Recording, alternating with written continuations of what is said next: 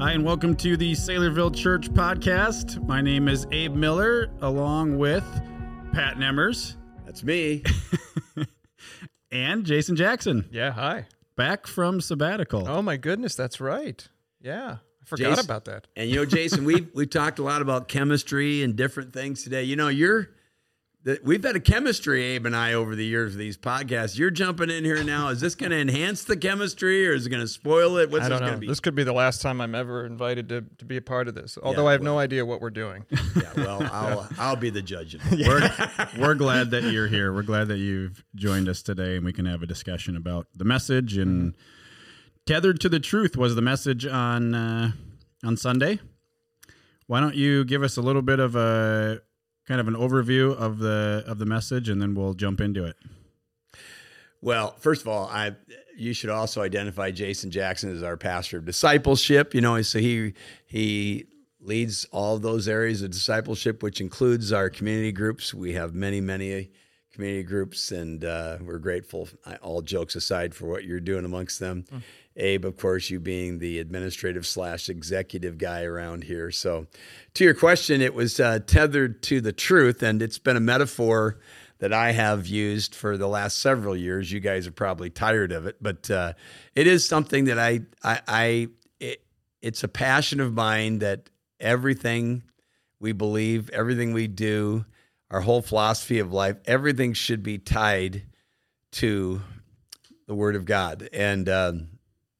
And when I see the landscape over the past generation of evangelicals compromising on that, it's very, very troubling to me. And I don't say that proudly. I say that with my own personal fear and trepidation. I don't want to fall prey to untethering myself from the truth of God. So that was really the thing driving this, it being the last of the messages in the Theology on Fire series. Yeah. Jason, you've been in ministry over 20 years out east, and then here at Saylorville. How have you, just talking about that being tethered to the truth in churches? I mean, you've been around it a lot. You've seen it a lot. How has that changed? How is it changing? What are maybe some of the issues that we need to be aware of, as we're kind of moving through this and even this message? Yeah, it's a great question. When we talked even last week about this message, Pastor, we thought about it in two different ways, right? You can either approach every single issue that you might face and say, here's how to deal with this cultural issue. And the next week, come back and we'll tell you how to deal with this cultural issue. And here's what the Bible says about this thing. And you can do that. And in some ways, we should be able to do that, right? Pick out some of these big things that people are facing, or that culture is going through, or that, some of the lies that we're hearing right now. Or you can say, no matter what issues there are, no matter what era, generation you're from, no matter where you live, no matter what's going on around you, here's how to answer that thing in the right way. And the right way is to be tethered to Scripture, tethered to the truth. And so I think what we were hoping would come from this message, and I believe it really did, was instead of trying to think through, oh my goodness, there's a billion different issues that Christians face right now, how do we think through each of these differently? To say, no matter what issue you're facing, here's the starting point. It's the truth. What does the truth say? What does the Bible say? What does Jesus want us to do here? So there's so many issues that come down through the years in life and culture and ministry like we do. But I think instead of facing each one of those and saying, well, what exactly should I do special with this thing? What if we just said, here's the foundational elements of every issue we're going to face. Yeah, I was just, as you're saying, I was thinking about what Jesus said in Matthew 24, heaven and earth will pass away, but my words will not pass away. Yeah. And I think, we realize that God's word is eternal, but sometimes we treat it like it's archaic. I mean, really, could God have really seen this flood of changes taking place in our culture? I mean, I'd say that's like the dumbest question that was ever asked. Of course he did. And the principles of Scripture will address those. Maybe not all the nuances, but certainly the general aspects of them. And I think Scripture does, for sure. Yeah, and you had sent something out the other day about John Piper and 50 years of ministry, and he had talked about being essentially tethered to truth. But I mean, you've been in ministry 40 almost, not quite 38. Yeah. So I mean, like even back then, there were issues back then. Yeah. That you guys were dealing with in the church that are probably not issues today, maybe, or that are something else, right? So it's changing generationally. It's changing, but it doesn't. There's always going to be issues. Always going to be issues, and there'll be new issues. And I appreciate what Jason just said. We could address it each one, and we've done that. We've done other series during the summer time, issues and inspiration, just a couple of years ago, and we dealt with a lot of those issues, like the LGBTQ situation, social justice. I'm trying to think of some of the other ones we dealt with. So we're not running away from those things. Right. But, the purpose of this message as we, sort of cinched it up was let's be people that we have claimed to be historically, people of the book, and really, actually be so, which includes things like, basic time in God's word, studying, reading, meditating, memorizing, obeying, and then sound doctrine, which, undergirds so much of what we believe and keeps us tethered when things are going, flying off the handle.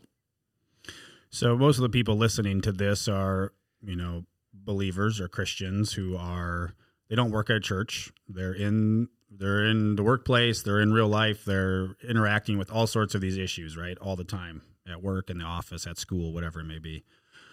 So when we say be tethered to the truth, I was thinking about this during the message, how do I be tethered to the truth, but yet I'm also trying to fit in relationally with my coworkers or my classmates or whatever? How do I stand for truth and yet not be the weirdo in the room? That how do you navigate that? Help people just kind of think through that, and how do I respond? Both of you are former youth pastors. I think we should pass it off to Jason. You're the more recent youth guy. And you still work with our youth guys. I'm much younger than Abe. Yes, you are much younger. I'm closer to youth group age myself. How would you answer that?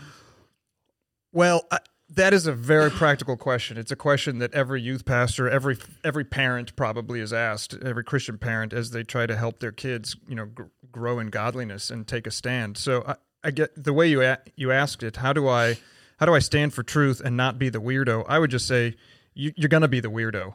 So just be the weirdo.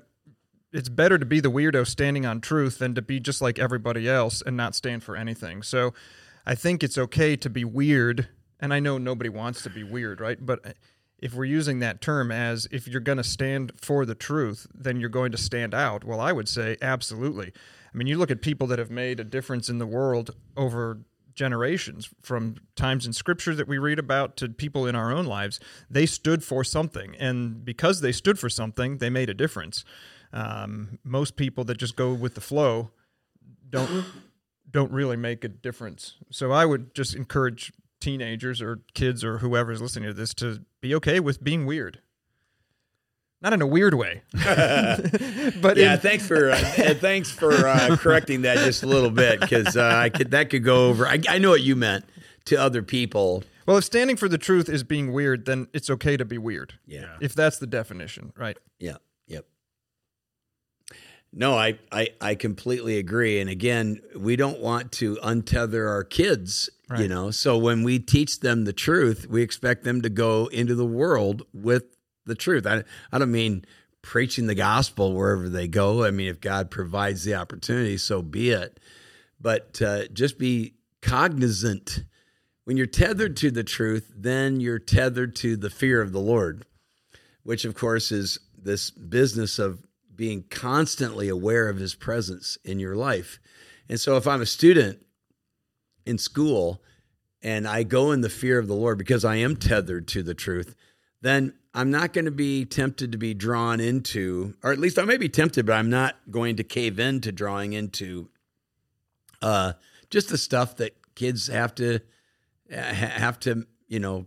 manage on a daily basis. The filthy stories, the bad thinking. We have students who have come to us in recent years who have taken their stand, not even in a strong way, toward God's view of gender, and have been, they've been blacklisted, they've been spoken against, they've been harshly spoken at by other students just in recent years.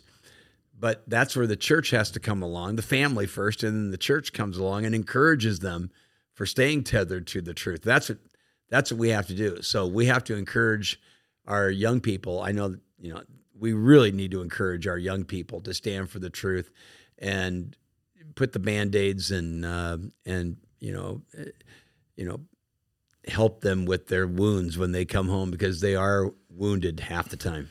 So there's a way to do that, though. There's a way to stand for the truth without being a jerk. It's speaking the truth in love. So it's this combination of truth and love that I think are so important. Truth without love is maybe hypocrisy, right? I'm just spitting out the truth, but I don't care about anybody around me. And maybe love without truth is more compromise. So I think a healthy combination of those two things, whether you're a college student working with your roommate or a high school student that has a teacher that is teaching something to the class that Scripture does not teach, or whether you're a kid with your parents, or wherever you are in a workplace or whatever, truth and love are really important. People respond to that. And we talked about that in the message, if you'll recall, that we don't weaponize the truth. That's it's right. It's really dangerous to do. It's not just dangerous, but it just gives Christianity a black eye. If we say that we love people no matter who they are and no matter what they believe, we better act like it. Actually, as you were saying that, I thought it was actually a J.D. Greer quote that came to my mind, where he said, "Grace without truth is sentimentalism, and truth without grace is fundamentalism." Yeah. That's pretty rough. You said it better than I did. Yeah. It's a great line, and I think we all understand it. We hear that, because we have to have grace, or in this case, love, in order to, but stand for the truth, which is going to cause some friction if we're tethered to the truth of God.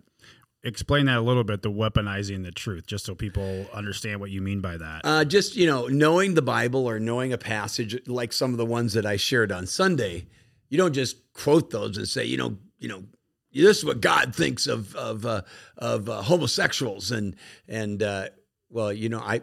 what does God think of homosexuals? He thinks of them the same way he thinks of me. He loves them. He sent his son to die for them. And so rather than taking a truth and speaking it in an angry way, let's stand for the truth and look for a more appealing way to apply that truth. I gave the illustration, if you'll recall, it was a new Christian. So if you're talking to an unbeliever, you're going to have to you're walking into a minefield there. But if you'll recall, I told the story of the brand new, he was brand spanking new, that Christian that came into our community group, and he had he just couldn't understand why one guy was saying and the one guy had no grace in his talk. He just was speaking very harshly against the pro-choice movement. And he just very quietly goes, "What do you guys have against the woman's right, to choose?" And again, I remember in my heart, I thought, "Oh, this is going to be so good. This is going to be so good," because there was, you could see the guy who was kind of weaponizing the truth. Suddenly, his whole countenance changed. It was like he realized, now I have to deal with this. He did deal with it in the end. He was gracious in the end, but I think we have to be careful about, taking our stand in what we believe. We need to take our stand, but we don't have to be graceless in the process. Yeah, you watch Jesus in the New Testament, and I think obviously he's the perfect example of this. He didn't ever shy away from speaking the truth, but oh my goodness, people knew that he loved them, right? So they loved him. They respected that. They followed him. They obeyed. Yeah, the ones he was most harsh with were the ones who should have known the truth. That's right. Those are the ones he's turning the tables over and flipping chairs on. Yeah. Yeah, it's the guy that weaponizes the truth is the street preacher that just yells into the bullhorn and stuff, and nobody has a relationship with him, and he comes across as very judgmental. And we probably need people to do things like that, but it's different. That person's different than the guy in the small group, like you just talked about, that says, "Hey, I'm going to say the same thing, but I'm going to say it in the context of relationship, love." So it's truth and love. that's a little bit of a rabbit trail from, being weird when you stand up for the truth. No, But that's good. I think there's a way to do it well. So one of the things was dedicating yourself to sound doctrine, and you made a statement of everyone's real theology is revealed in the ups and downs of life. It's what you really believe. So, you talk about being hearers of the word, being doers of the word, not just hearers, right? So it's that whole idea of we can know Scripture, we can study Scripture, but then it actually hits real life, and it's a great statement, because really that's when everyone's like, I gotta really like live out what I've been telling people. Like I've been telling people this, but now I have to live it out. So how have you guys seen that in your own life, and as you've worked with people in ministry? Let's just talk a little bit about that. Well, I'm the one who said it, and I do believe what I said is true, and it is based on, sadly, I've seen both the ups in life and the downs in life reveal the real theology of people in a sad way, where they walked away from the truth because they had this Pollyanna view of God and the Christian life. And if I do everything right, you guys, for another metaphor, you've heard me talk about, the cake box theory, which basically is cake box Christianity is if I, follow the recipe on the back of the cake box, I'm going to put it in at 350. I'm going to have a good cake every time. And then suddenly every once in a while, the cake doesn't come out so good. And that's the way some things happen with kids and with, our lives when things don't go right for us.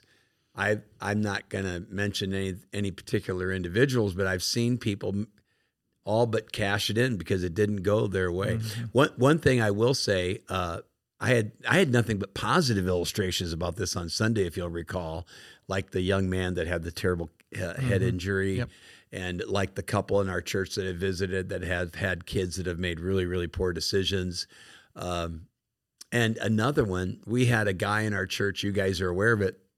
He's actually a little older than I am, and he's in tremendous physical condition. I mean, you've met him. He's just a good looking guy. He keeps himself in shape. He's a big bike rider, and he was on a bike ride, and his heart, he started feeling pain in his heart. And anyway, long story short, he ended up at the clinic, and they rushed him to the hospital. He had had a heart attack. He had 3 stents put in. And his wife said to me, well, it pretty much destroyed his illusion to perfect health.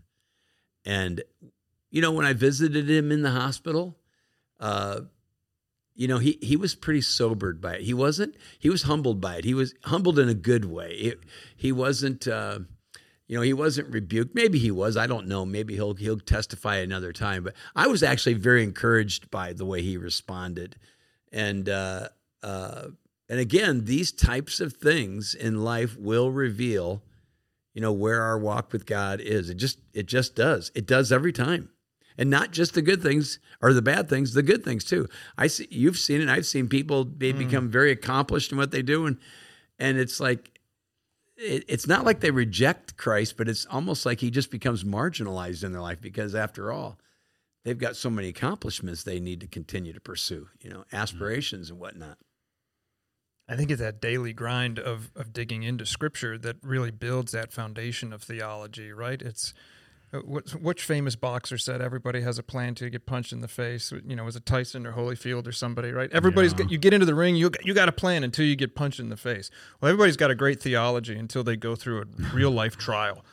Oh my goodness, God is sovereign. He's going to take care of me. He wants me to be generous. And then I lose my job the next week. Is God still sovereign? Well, watch my life and see if I believe it or not. Mm-hmm. Watch how I continue to give generously after I lose my job. Watch the way I treat my wife when we go through a struggle or whatever. Everybody's got a theology until they go through a trial, and then your real theology shows up. And if you're not building that foundation outside of those emergencies, outside of those trials, then when those things come, it's too late in a sense. It's never too late, right? But now you're in panic mode. Now you're in response and reaction mode, and you have nothing to build those reactions off of if you haven't been taking time in God's word on the regular. Yeah, that's good. You know, I just was thinking, my wife and I, here, confession, we watched a movie the other day. It didn't get great ratings. So if it doesn't get great ratings, it shows up in Netflix like 3 weeks later. You know that? So it's Big George Foreman. And have you seen it? No. Okay. So we watched it, and my wife said, "Is this going to be one of those punching movies? I ain't watching if they're going to get all punched up." Well, it really wasn't. And I don't, you know, I'm not embracing everything about George Foreman. I want our audience to know that right here. We're sponsored by George Foreman. I actually really enjoyed the movie. So we all know that he had the Foreman grill and all this stuff. But, he had a really, really rough life. He's famous for having knocked out Joe Frazier. He became famous. Then he just as famously was knocked out by Muhammad Ali. Mm-hmm. And you guys notice I put this in the book. But I think it's a great lesson. And this wasn't in the movie.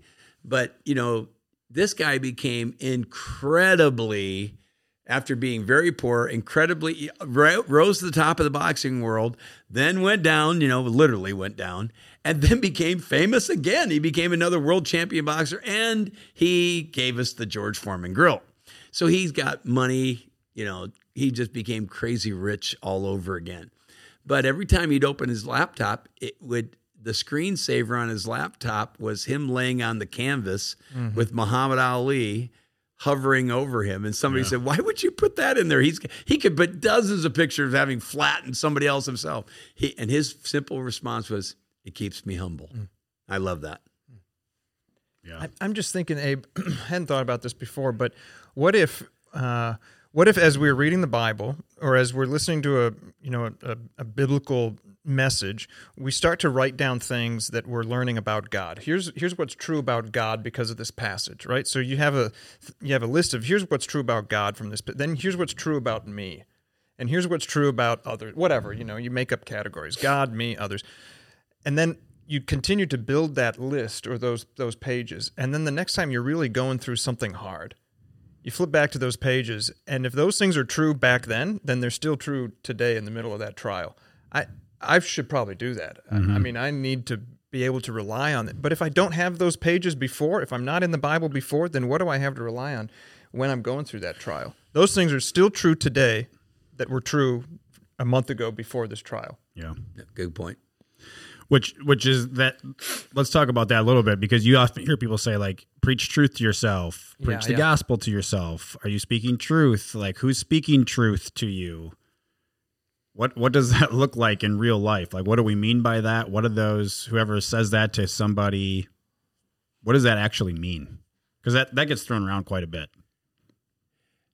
Yeah, well, I think of music. I'm not a big music guy. I mean, I 38 like Special. Yeah, I mean, come on, I got sing it for us. No, I'd rather not. Okay. I could do it though. I could, but just remember, hold on loosely, but don't let go. Amen. That's a different podcast. I'm a 70s guy. What can I say? So anyway, but as you know, when you get a song or you hear a song, it's hard to get it out of your head, and sometimes it's very annoying, especially a song. It's like, have you ever had a song that was so annoying you just had to turn another song on to be able to get that one out of your head?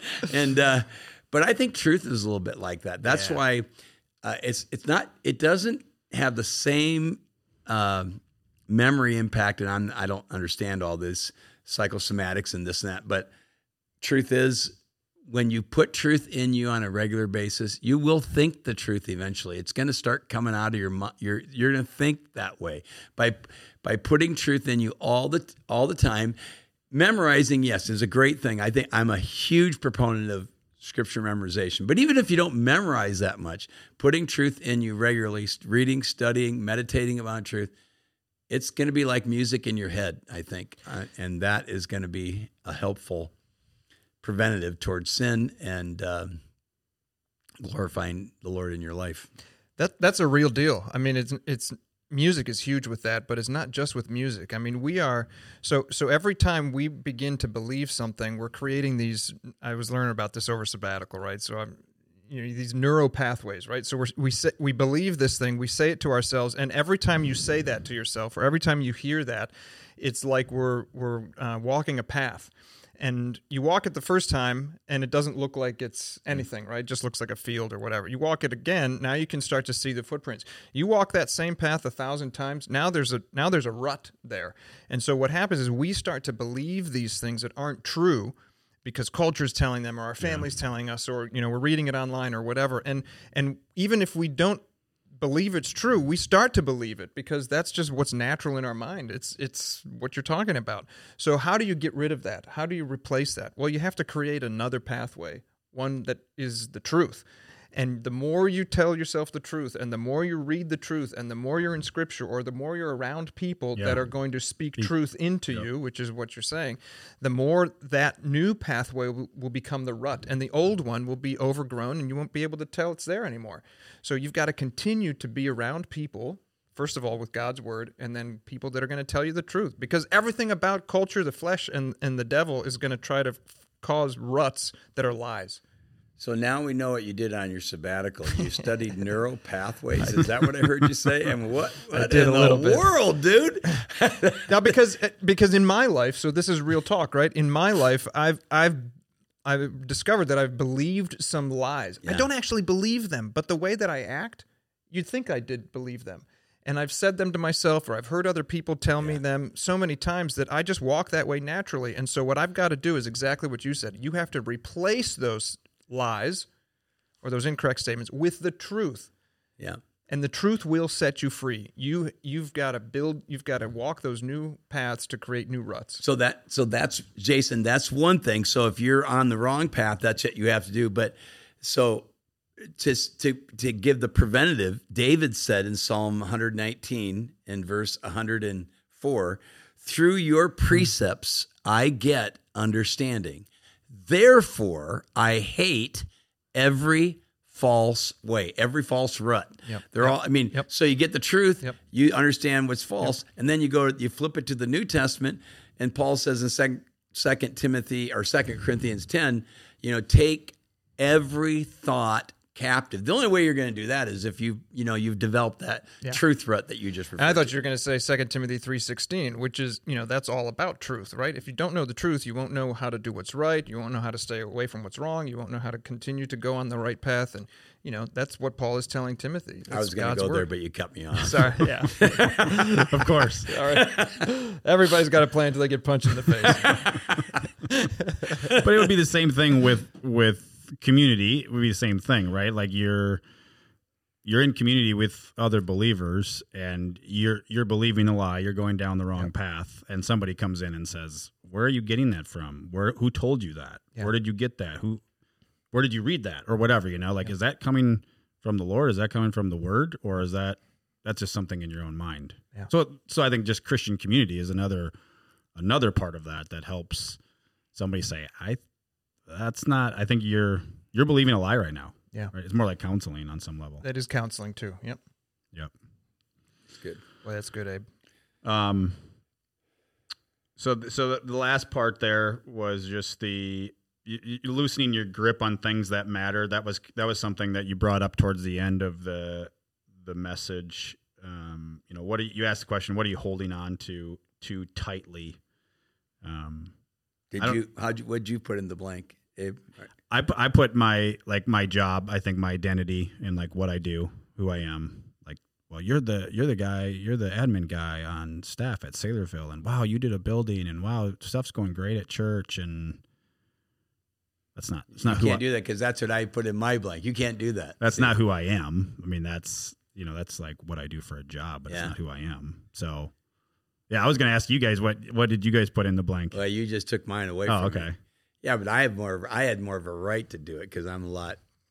You're a lot better? No, older. Oh, not he better. does a lot more around here than you do. I'm not better. Yeah. I'm not better. I've just been doing this a little bit longer, and in 1 week's time, this is true. I had somebody in my office a week ago Sunday, older gentleman with his wife, probably 70-ish, and he had a very prominent job for many years, and he just retired a year ago, and his wife had him come in because he's not even a Christian, so that's his biggest thing. He needs to become a Christian yet. But he's just he's just floundering. He doesn't know what to do because his entire identity was wrapped up in his occupation, his entire identity. And then just the other day, somebody called me from the Engage Network. I won't say who or from what church.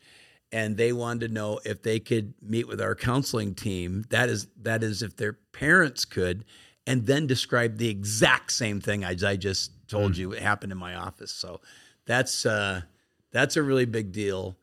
And that's something I probably hold on to too tightly. Yeah, I mean, I have a hard time nailing it down to just a couple, honestly. What do I hold on to tightly? What, and you might be better to ask the opposite. What am I actually opening my hands over? Because I feel like I could say pretty much everything at times. Yeah. I've heard somebody say, what would wreck you if you lost it? Yeah. That's probably a good indication of, man, you're holding this too tightly. If it would wreck you, like, you haven't given that to the Lord because it's just so important to you. So if you lose your job, like, am I going to be okay, right? If I lose a spouse, which, Pastor, you have, am I going to be okay?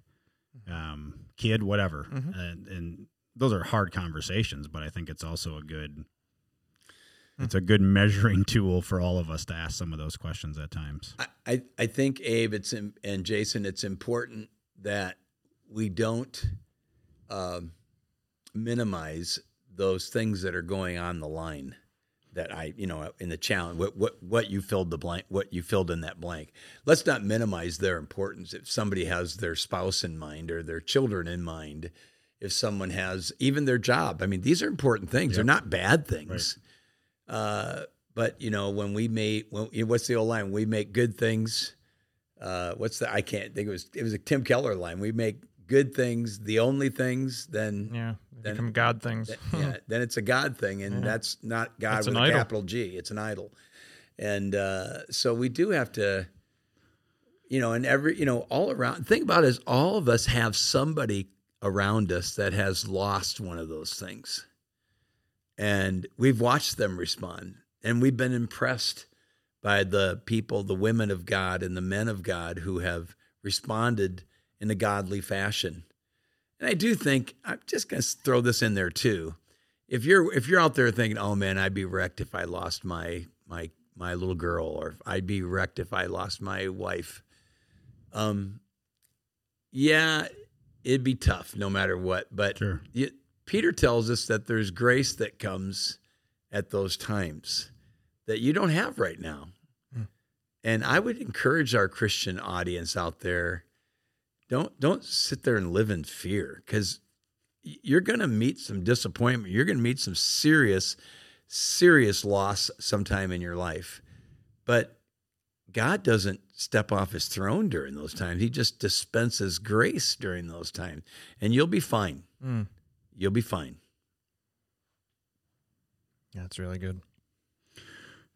So let's finish with this. I'm sure there's people listening to this that are like, wow, it's easy for you guys to say that. That's what you guys do. You study the Bible. You're around this all the time. Like, of course you're speaking truth, but I'm sure there's a lot of people out there that are like, I don't know. I feel like I'm all over the place. I'm getting bombarded with this. I'm getting bombarded with this. I don't know what I'm supposed to do here.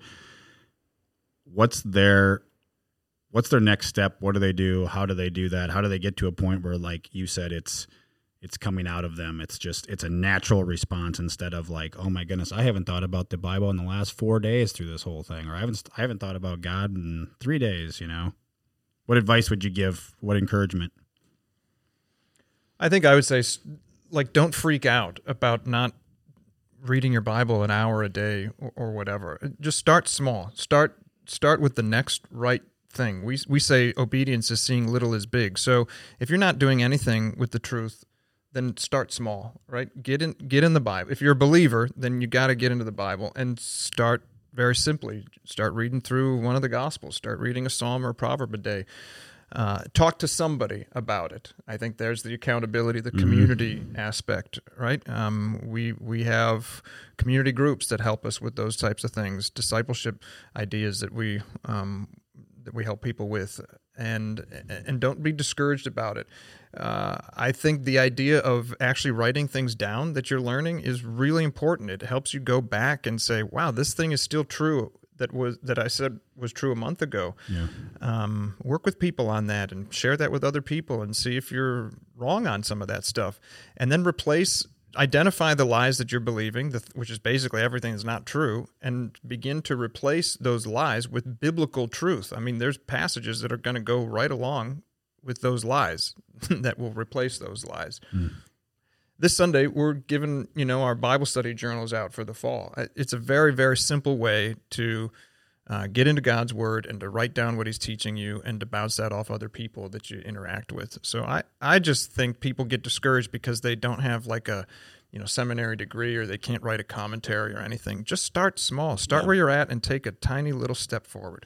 That's good. That's a good word to end up. I think when you were saying that, Jason, that's a childhood ditty came to my mind. I don't even know who said it, but little by little, inch by inch, by the yard it's hard, by the inch it's a cinch. Yeah. And so just do that. You got to start somewhere. Start with the truth and stay tethered. That's good. Yeah. Thanks, guys. Appreciate your insight and your thoughts. It's always encouraging to hang out and talk and walk in truth. Praise the Lord.